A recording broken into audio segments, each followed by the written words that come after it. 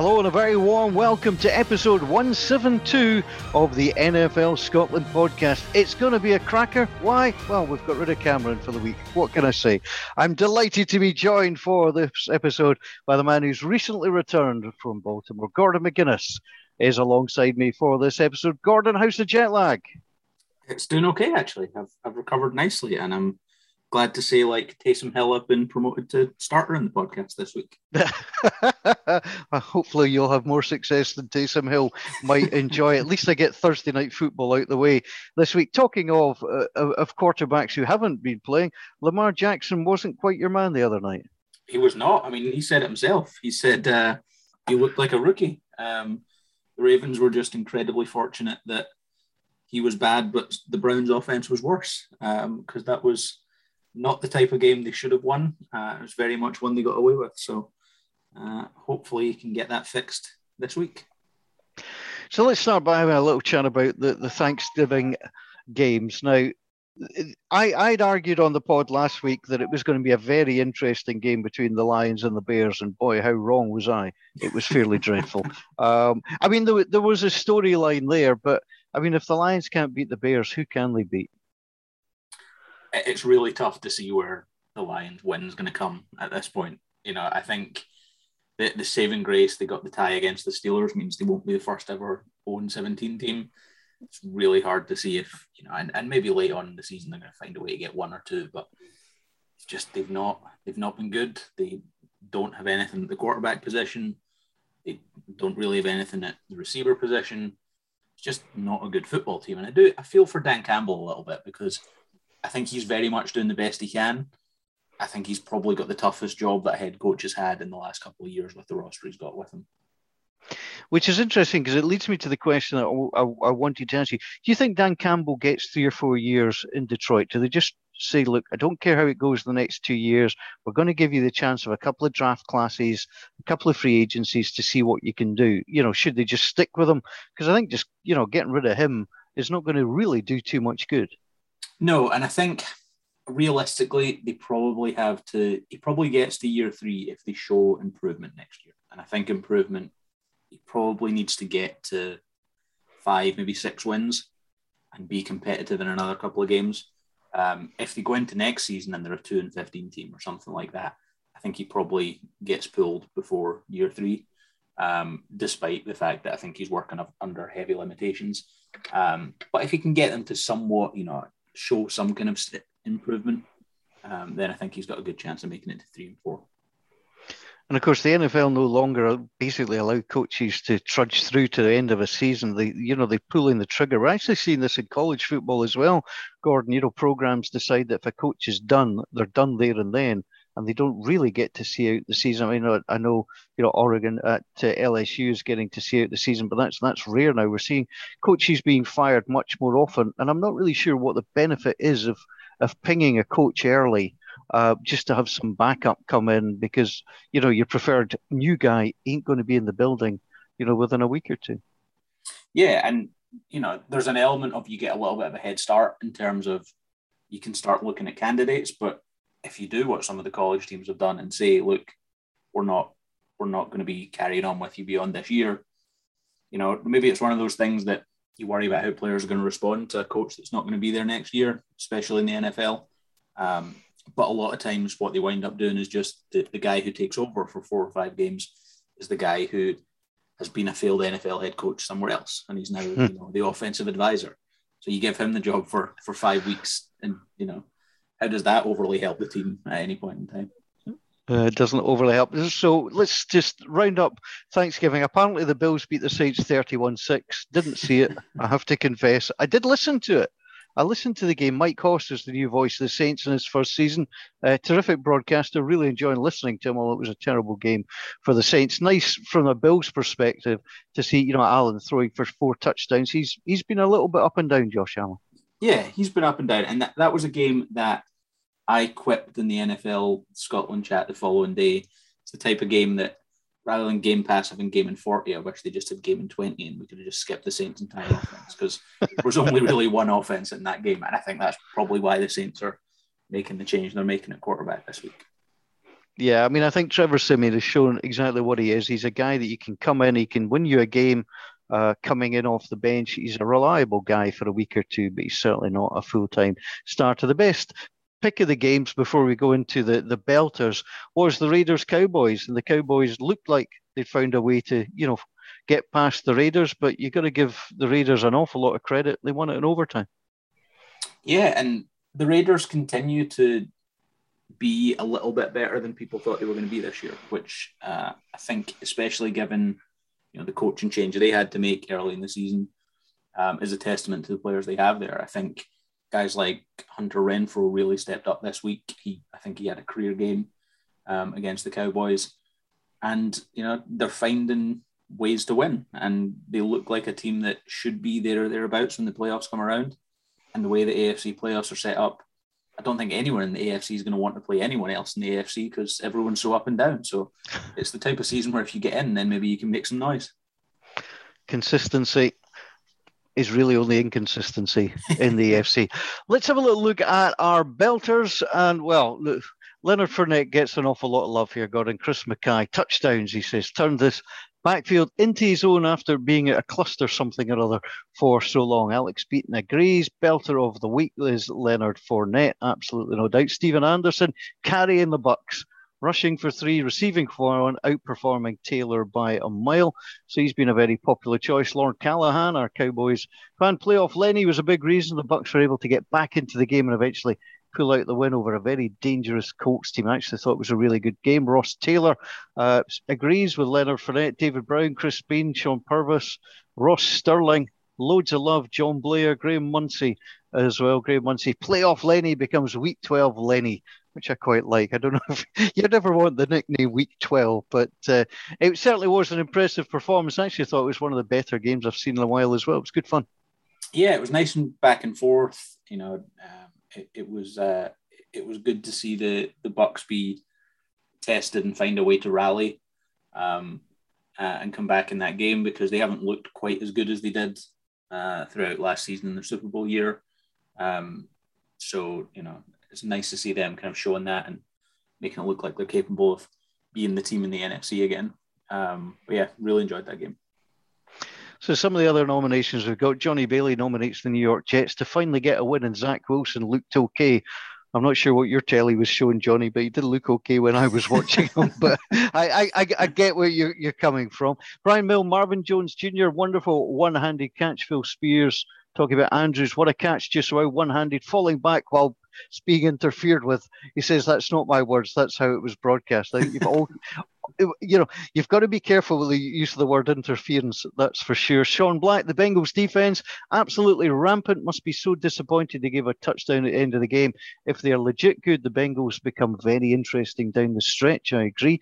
Paddy Kelly staying with the Bengals. Joe Mixon again, he puts up amazing numbers behind a pretty terrible O-line. Bengals could really become a long-term force if they continue to draft and use free agency well. It is nice to see a little bit of love for the Bengals. It doesn't always happen. They're one of these teams I don't think anybody dislikes particularly much, but they never seem to always bring much to the party.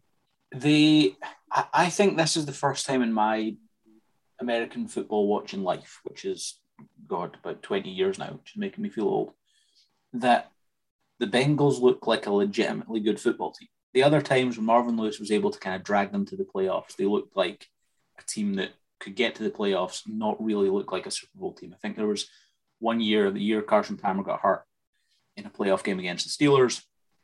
Outside of that, they've never really been there. But this team's good on defense. They can run the ball. Joe Burrow's good. They've got talent at wide receiver. Jamar Chase has been slowed the last couple of weeks, and T. Higgins stepped up with over 100 yards this week. So they're a team that have now battered the two teams who have been the AFC North stalwarts for over a decade now. And they have absolutely hammered them this season in 2 games so far. So I think it's really encouraging for the Bengals for this season, because I think, especially with the way the AFC is, they can be a threat there. But also, Joe Burrow's got another 3 years remaining in his rookie contract after this. That's a team that can make some noise for the next 3 years. Yeah, I was very impressed. The Steelers didn't look good whatsoever. Their touchdown coming in the fourth quarter. I mean, I remember vaguely the Bengals being decent. They did have a Super Bowl. Was it Ickey Woods? The Ickey Shuffle was famous for that, but I'm sure they would like to move on from that and find a new identity.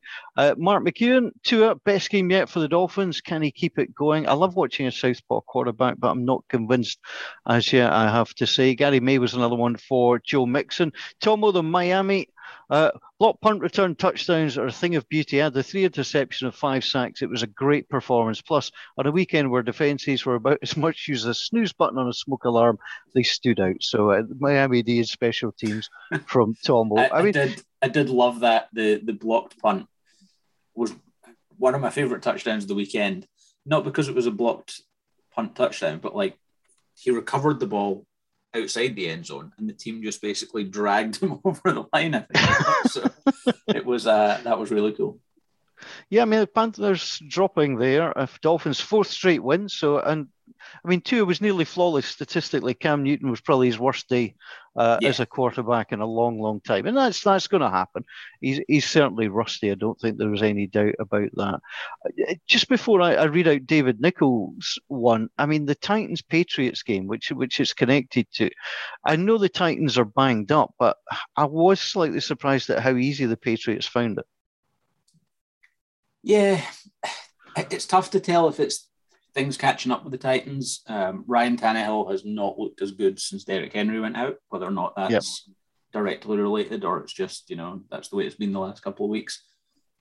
But also the Patriots do look very good, especially on defense. A lot of the pieces they added this offseason, Matt Judon, players like that, really stepping up and making a big impact for them. And in typical Bill Belichick fashion, he gets a first-round rookie quarterback, and the guy has stepped in and looks like he'll be their quarterback for the next decade. So the Patriots had their 1 year where they were down, and they now very much look like they're going to compete in the AFC again for the next few years. So it's business as usual in Foxborough. Yeah, and David Nichol agrees with you. New England Patriots gets the Belter nominations, our Loch Lomond malt whiskey Belter nominations, 6th in a row, now brushing teams away with ease. When Tom Brady left, everyone assumed that the evil empire had crumbled, and now it appears it's only taken a couple of years to assume dominance once again over the AFC and, in fact, over the galaxy as well, David. If we're going with the Star Wars analogies, yeah, you're taking things over again. I fully appreciate that. They're not always a lovable team. They do get a bit of stick. Stephen Bill Belichick gave the AFC last year off. I thought was really good to get beaten by Brady again while he plans to take over. Again, I did quite like that, I must admit.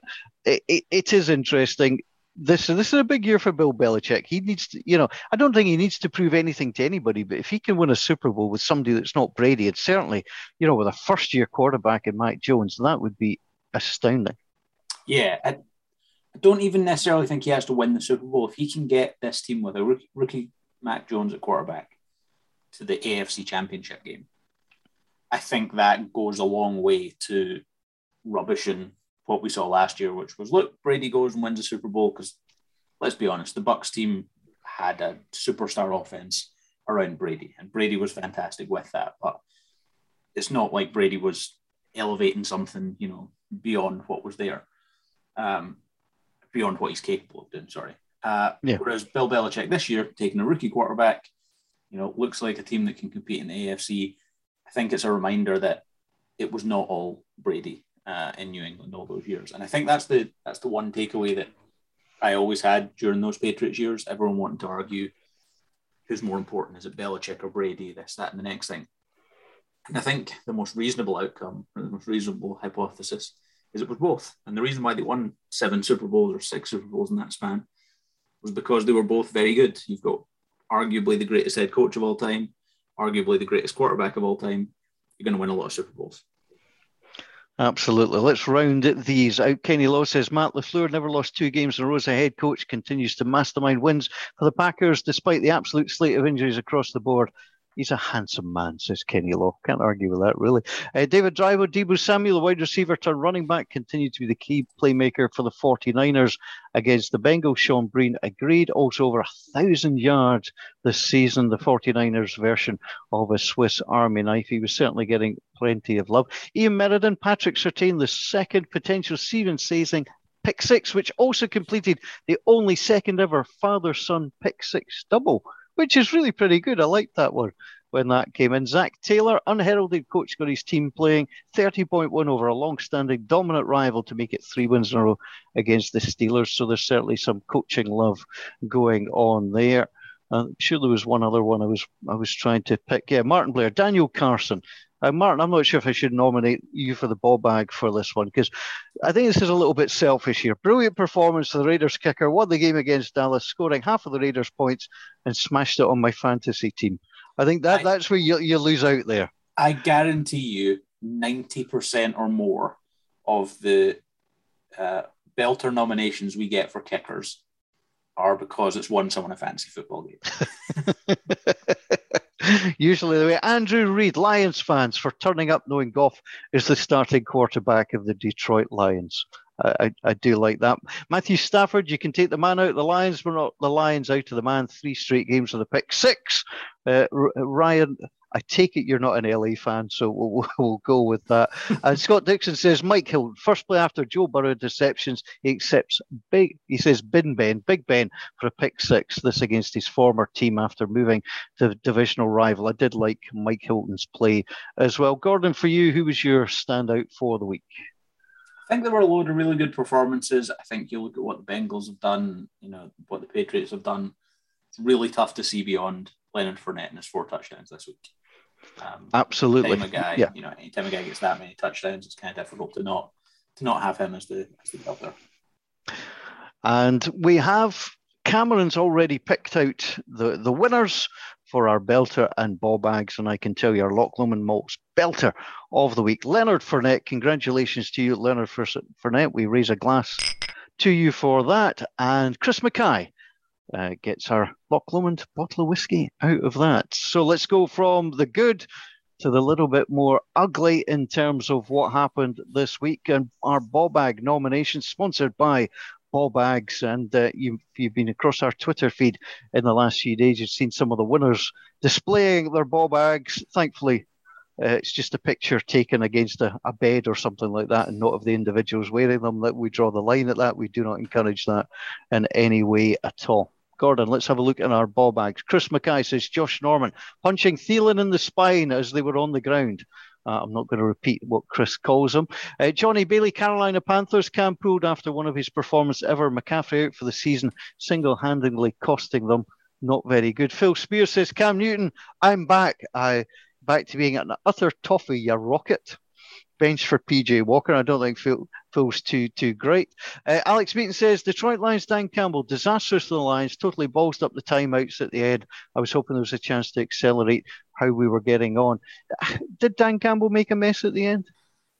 A bit, but like I said, I feel a little bit for him because the roster he has around him, I think all he's going to have is the opportunity for, late game, things like that. So he'll learn as things go on. Like, he's going to get experience throughout this season. I do think we need to talk about the fact that the absolute affront of Johnny Bailey nominating any other offensive player for ball bag this week when the Steelers' performance was as it was. That's just taking my shots in early this week ahead of Ravens Steelers.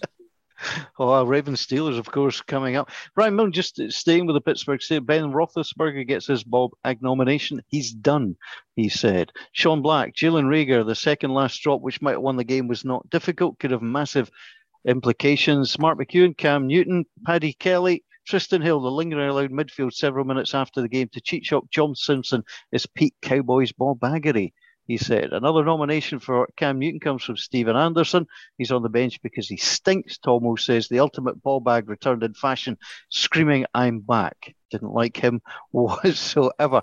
Gary May says, Pete Carroll, the Seattle offense, brutal stuff all round from Seattle. I think it's worth having a little word about Seattle. The Monday Night Football, I have to confess, I fell asleep watching it Now, that would be fine if I was watching it live, but I was actually watching it yesterday afternoon, and it just couldn't hold my interest whatsoever.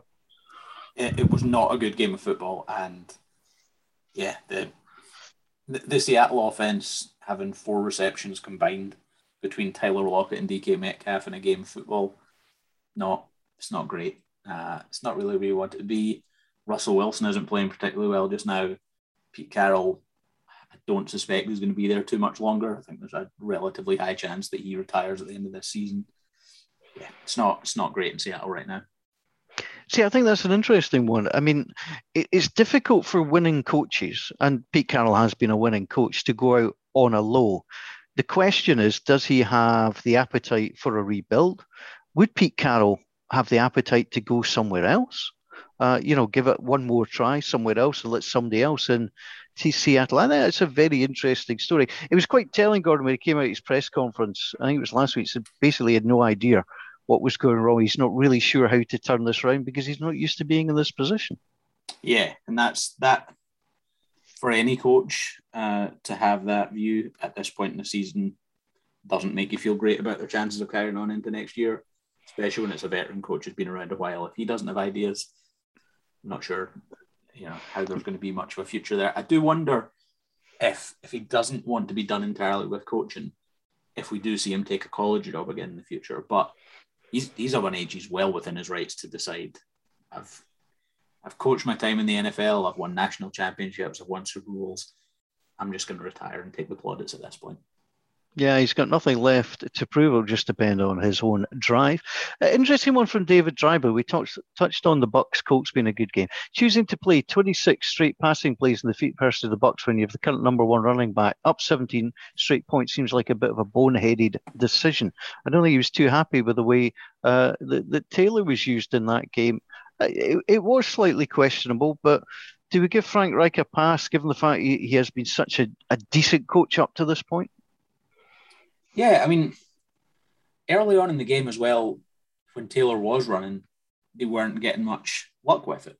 And they put up 31 points, which is not anything to be sniffed at. So I don't necessarily know that it was a poor game plan. They ran the ball early. They threw the ball early, and then they ran the ball late.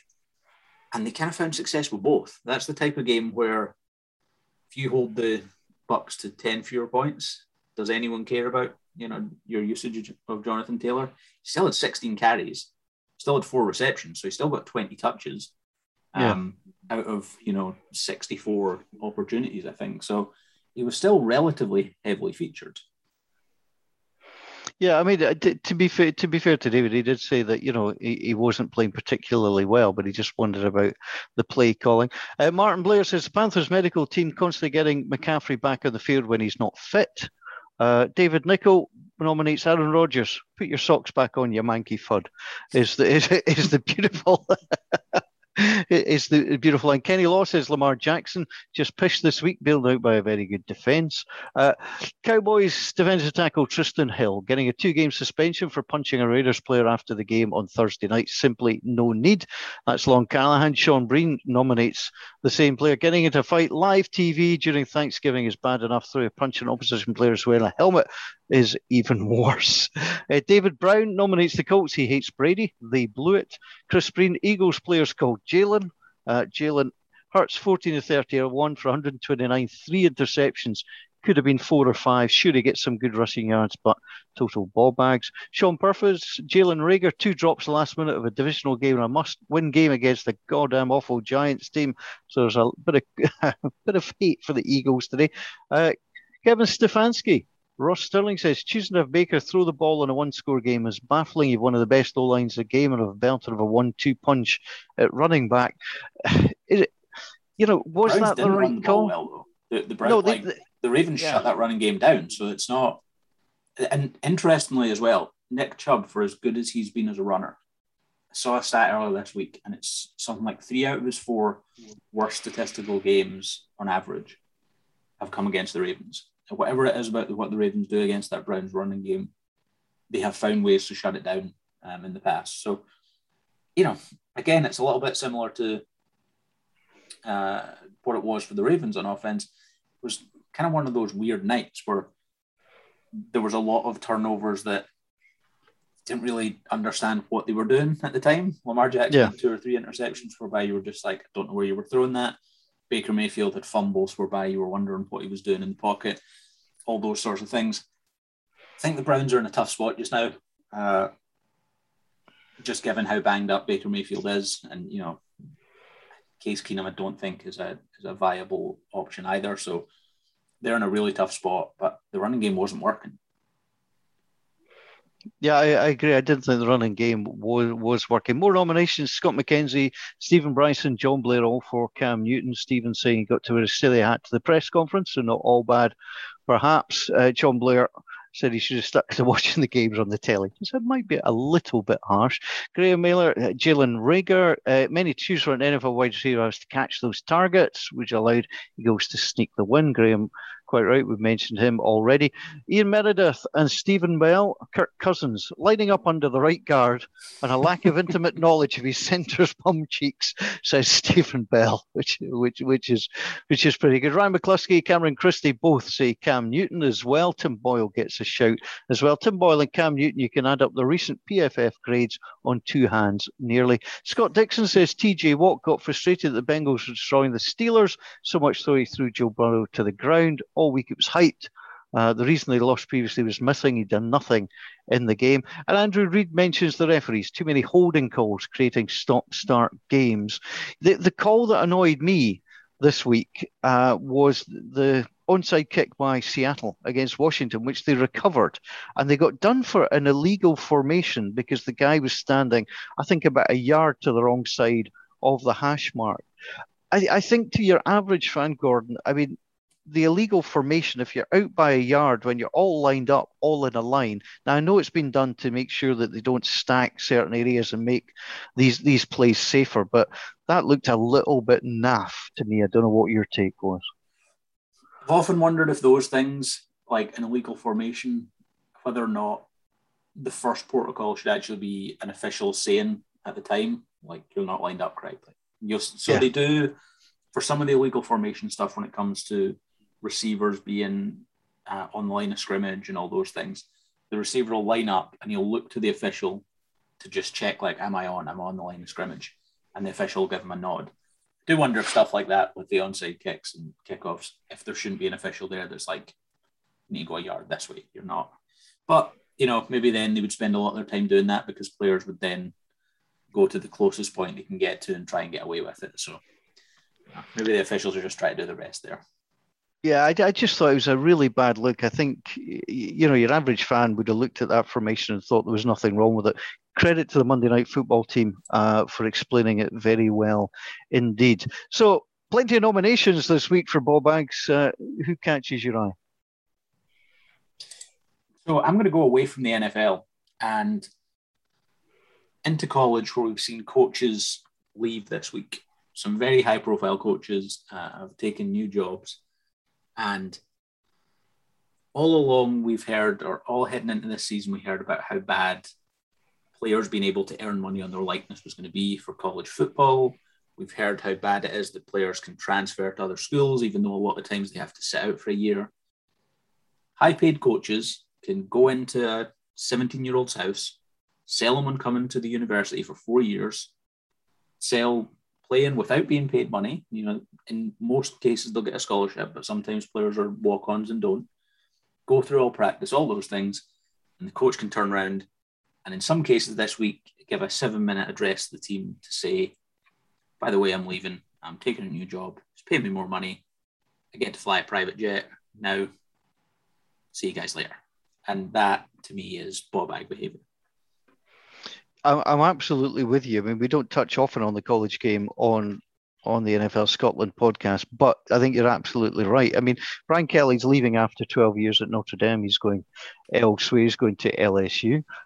Lane Kiffin's moving. It just seems to me you shouldn't do it before the bowl games and the playoff games. I think that just shows great disrespect to your team. You know, you work hard all year. You know, the aim is to finish as high as you can, to earn a bowl placement, and these guys can't even stick around for that. So even if the deal is done, you know, keep it under wraps and coach out the season. I think that it really is. It's a horrible look, but you do mention it that I don't understand how the rules are allowing coaches to do this. If you want to stop it, legislate it out that if you sign, you cannot re-sign for another college until the start of the calendar year or something like that. They may have to legislate this out. While we're talking quickly about college football, what about David Ojabo at the weekend for Michigan? I mean, utterly outstanding stuff. Yeah, he has formed an amazing partnership with Hutchison and that Michigan defensive line. Both of them have taken that team to places that they literally haven't been in Jim Harbaugh's era. Winning against Ohio State is something that has eluded that team, and I think how Brady said on one of his podcasts, he's really happy for the seniors there because they get to go out with a win like that. So guys like Ojabo and Hutchison up front have just, they were the reason why Michigan this season has been able to drive on, and why there's a very good chance that, as long as they can win this week, that they're going to be in the college football playoff. Yeah, and when you think about it, I mean, Michigan recruiting somebody like David Ojabo didn't play until sort of late high school, and got all these offers, a lot of them simply based on his height and his athleticism. But I mean, the credit that I think has to be given to David is the way that he's just taken to the game and learned it and understand it. It's been a rapid rise for him. And it's a really tough sport to learn. We see rugby players transition from rugby to the NFL, and they'll go through a pre-season, they'll go on a practice squad for a year. Even then, it's very difficult, and that's picking up a position like running back, because there's things like all the blocking assignments and all those things. For David Ojabo to go with limited American football experience, go to University of Michigan and develop into an NFL caliber talent, I think one speaks to the incredible athlete that he is, but that also requires an awful lot of work and dedication, because it is not an easy sport to pick up. There's a lot of things you have to learn. Even things, a lot of times I think people think pass rushers, it's just about beat the guy in front of you, but you have to study how you're going to beat that guy. You have to know, does he set himself a little bit further back that you can cut inside him, all those things. It's a position that requires a lot of dedication to your craft, and anyone that can be successful at that level, I think has done a tremendous job. I agree. I was on Radio Scotland's Thought for the Day this morning. I used David Ojabo as my story. So if you want to check that out, go on to Radio Scotland and listen again. David Ojabo doing a good job. We were talking about the ball bag. Martin Blair, you've won it this week. The Panthers medical team for the mishandling of McCaffrey. So Christian McCaffrey banged up, and that will allow you to have a pair of ball bags. They're on their way to you. So for the time that we've got left, we're going to have a quick look ahead to the games this week. There's apparently one tonight as we record on Thursday night, Cowboys against Saints. Taysom Hill gets the chance to step in. For all the laughs that we've had about this, he's got a big contract.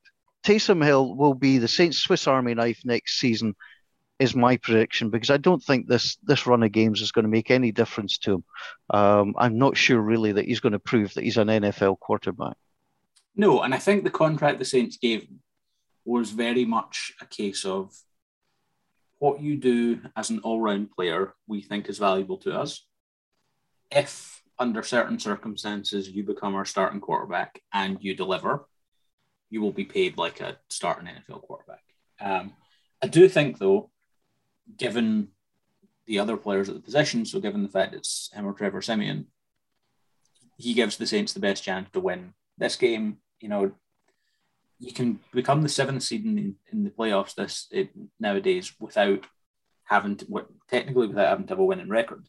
So the Saints can absolutely get into the playoffs with a Taysom Hill, or a running game based around Taysom Hill. We saw the Ravens do it in Lamar Jackson's rookie year. We know Hill is talented as a runner and as an athlete, and he's not awful as a passer. Like, this is not Tim Tebow at quarterback. So it's something that I think the Saints can have success with. If they can find 4 wins in the final 5 weeks of the season, then, maybe they are a playoff team. Yeah, I don't think it's particularly out of the question they can do that. I mean, they're not in a strong division this year. We wonder if the Panthers would come and have a little run. They're not appearing to do so. Let's just run through the slate of games. Stop me, Gordon, when you come to one that you're excited by. The Buccaneers, Falcons, the Cardinals, Bears, the Chargers, Bengals. I wonder if you should just Yes, that's a pause there. very exciting game. And so here's the thing: the NFL flexed uh, the Broncos Chiefs, I think it was, to get Patrick Mahomes in prime time. I understand why. I understand more people will probably tune in to watch the Broncos, who are a long-standing team, and Patrick Mahomes. This for me is probably the game of the week. Two young quarterbacks who are playing really well, two offenses that are playing really well, a really exciting young coach in Brandon Staley, a Chargers team that are they probably need to win a little bit more because they're starting to flounder a little bit. A Bengals team that realistically is still in the hunt to be the number one seed in the conference. It's just an all-round really good game with a lot of very good players on the field. And yeah, I'm glad we get to watch it because it's 6 p.m. our time, which means that we don't need to wait to stay up and try and stay through the night to watch it. I just think it has the potential to be a very good football game. Yeah, I'm with you. I think that it's certainly interesting. And it's unusual to flex out a game with two teams with winning records. The Chargers currently 6-5, Bengals 7-4. So that is unusual. The Vikings Lions, I don't think we'll be troubling Game Pass too much with that one. The Giants against the Dolphins. Dolphins having won, 4 in a row. They've got a chance against the Giants here just to quietly build, but the Bills and Patriots are in their way. But I think the Dolphins need to win games like this. Yeah, and again, I'll harp on about the seventh seed thing again. The Dolphins, if they can win this game, starting to become a factor potentially for number 7 in the AFC. And we saw, they absolutely dominated the Ravens on Thursday night a couple of weeks ago. They dominated the Panthers. Panthers obviously not going to make much noise in the NFL this season, but if they can go and beat the Giants this week, they're right in the thick of it in that race for the final AFC playoff spot. So the website I'm using to go through all of these games gives you the over under. It actually gives you also the ticket prices as well, availability. Chargers Bengals tickets are available for as low as $22, which is quite incredible. When you take the Giants Dolphins, of course, there's a big New York contingent down in Florida.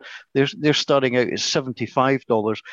Colts Texans you can get for as low as $8, which did make me smile somewhat. The Colts should be too strong for the Texans.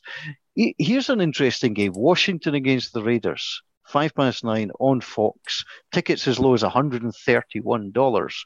The Raiders are a popular team to go and watch. Raiders at 6-5, Washington 5-6. Both, hanging around in that playoff hunt. Both coming off decent wins. Yeah, I think Washington have been really tough to beat lately. The way Antonio Gibson's played, they're running the ball very well with him. It's kind of difficult. Some of the wins they've had haven't exactly been against top tier opposition. The Seahawks that on Monday night, I don't think the football team played particularly well.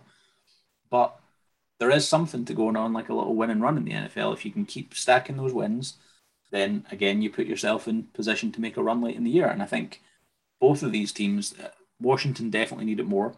But the Raiders, again, the AFC is very tough. So if they can get another win, get themselves to 7-5, keeps them in the race for the AFC West as well as the wild card hunt. Yeah, because the Broncos Chiefs, one of them will obviously lose. Broncos 6-5, Chiefs 7-4. That's Monday Night Football. You can get tickets for as low as $104 to go to Arrowhead Stadium. To finish out the slate, Jaguars against the Rams, the Ravens, Steelers, and the 49ers Seahawks. 49ers Seahawks is usually a good tussle, but the Seahawks, well, they basically stink at the moment. The Steelers got to look to bounce back against the Ravens. The Ravens have made their way to 8-3. Steelers need this one an awful lot more. And when you've just been, thumped up and down the field by a rival, you've got to look. And Mike Tomlin's been there before, Gordon. I mean, I would probably possibly, if it was any other coach, but Mike Tomlin needs to get his hand on these Steelers and see what they can do. Yeah, I think both of those games are games where in previous years, if both teams had really good records, you would be seeing them be flexed to Sunday Night Football. Ravens Steelers, when both teams are good, an electric affair on prime time. 49ers Seahawks obviously have some huge barn burners over the years. The thing I would say about both those games, though, is that just because one or both teams aren't playing particularly well or aren't doing as well as in previous years, they're usually games that are still pretty feisty. And as bad as the Steelers have been this year, as much as the Ravens are 8-3, if you had to ask me to pick, I'd say that game probably winds up 3 points either way. It usually does. It's very rare that either the Ravens or the Steelers blow out the other team. The way the Ravens have played on offense the last couple of weeks, I don't know that they're going to score that many points against the Steelers, at which point the defense has to keep the Steelers probably under 20 points. And I think the 49ers probably are too strong for the Seahawks, especially with the way that offense is developed. But I think both have the potential to be better games than they're kind of getting the love for just now. Yeah, I agree. We mentioned the Broncos and the Chiefs. That's going to be a good one on Sunday Night Football. Monday Night Football, the Patriots at the Bills. Now, there's an interesting matchup.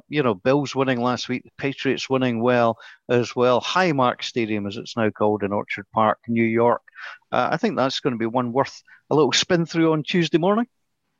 I think so, yeah. I think it's weird. We talked about it earlier, the comment that someone had sent in about Bill Belichick giving the AFC a year off to let them try and do something. Very much true in the AFC East. Patriots weren't a threat last year. The Bills were able to romp to that division, get into the playoffs, make some noise, get all the way to the AFC title game. They are now faced with a Patriots team that are a formidable foe again. So, which Josh Allen are we going to see? Can the Patriots defense force him into the mistakes that we've seen from him? Or is he going to be the player who has bounced back from adversity numerous times this season? And they have the players on offense to cause the Patriots defense serious problems. They've got the players on defense that can cause the Patriots offense problems. It feels like the type of game that if the Bills want to establish themselves as a force in the AFC this year, they have to have. If you lose that game, all of a sudden they're staring down the barrel of having to go on the road in the playoffs. Buffalo's not the type of place I would want to go. So if I was them, I'd be really looking to get a division win at least so that you're hosting one game. Yeah, the Patriots would move to 9-4. The Bills would drop to 7-5. So a really, really big game on Monday night. On the bye week, the Browns, the Packers, the Titans, and the Panthers. And that's probably no bad thing, just to give the Browns, the Titans, and Panthers in particular a chance to try and recuperate, because they do have an awful lot of injuries. The Packers, well, Aaron Rodgers, just sit back, peel the socks off, kick the feet up. And just relax. Aaron Rodgers continues to make the season interesting, Gordon. The latest, showing off his feet and things like that. Slightly bizarre, but I think we're getting used to slightly bizarre things this season. Just one of those things where, I saw people talking about it on Twitter before I saw the picture and just assumed people were making something up. And then I saw the picture and was like, nope, there he is, showing off his toe. Well, if Russell Wilson can show off his finger, Aaron Rodgers can show off his toe. Gordon, thanks very much. It's been good company on the NFL Scotland podcast, episode 172. I hope you've enjoyed our wander through the Loch Lomond Malts Belter, the ball bags, and our thoughts on the games coming up. We'll be back next week with our take on all things NFL from a Scotland perspective. But for myself, Gordon, all the team, thanks for listening. Bye for now.